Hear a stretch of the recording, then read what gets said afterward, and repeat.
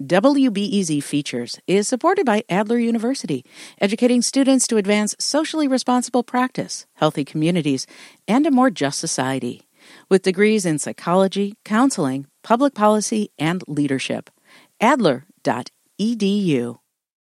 When the U.S. Supreme Court struck down Roe v. Wade, abortion remained legal in Illinois. Republican lawmakers have been trying to overturn state abortion laws. Democratic lawmakers continue to push for laws protecting Illinois residents as well as out-of-state patients. WBEZ is spending the run-up to the 2024 election looking at the critical issues facing and shaping our democracy. Today, I'm talking with WBEZ's Mawa Iqbal about what's been happening on the legal front in the year since Roe fell. I thought we'd start with what laws state lawmakers have passed around abortion access.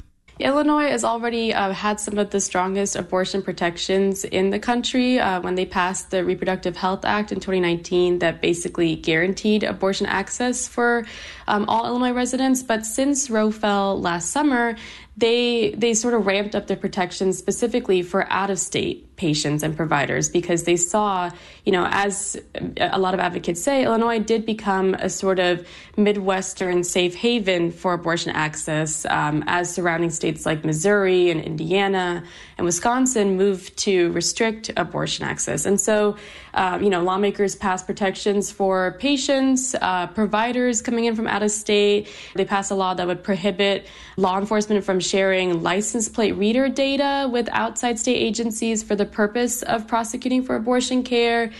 They've expanded access to emergency contraception on college campuses. And they also passed a measure that would allow patients to sue crisis pregnancy centers if they feel like they were misled from seeking abortions. Abortion advocates made it clear they wanted to see more protections around access in Illinois. What have they been saying? When I talked to Democratic Representative Kelly Cassidy, she said that it's really all about just waiting until the other shoe drops. And so they're monitoring what other states are doing as far as penalizing or even criminalizing their residents from coming into Illinois. They're also looking to codify abortion access into the Illinois state constitution. So currently, under the Reproductive Health Act of 2019, Illinois residents are guaranteed the right to an abortion under Illinois law, but it's not in the state constitution. Not everyone agrees about what to do post-Roe. What have Republicans been doing in Springfield to counter these abortion protections? They've been introducing a lot of bills that would essentially just overturn or undo a lot of the work that their Democratic colleagues have been doing. So, for example, they introduced a bill that would repeal the Reproductive Health Act of 2019. They would also outlaw mobile abortion clinics. There's another bill that would charge physicians who perform abortions at certain stages of the pregnancy with felonies. Stuff like, requiring public schools to teach family life-centered sex ed, which would include alternatives to abortion.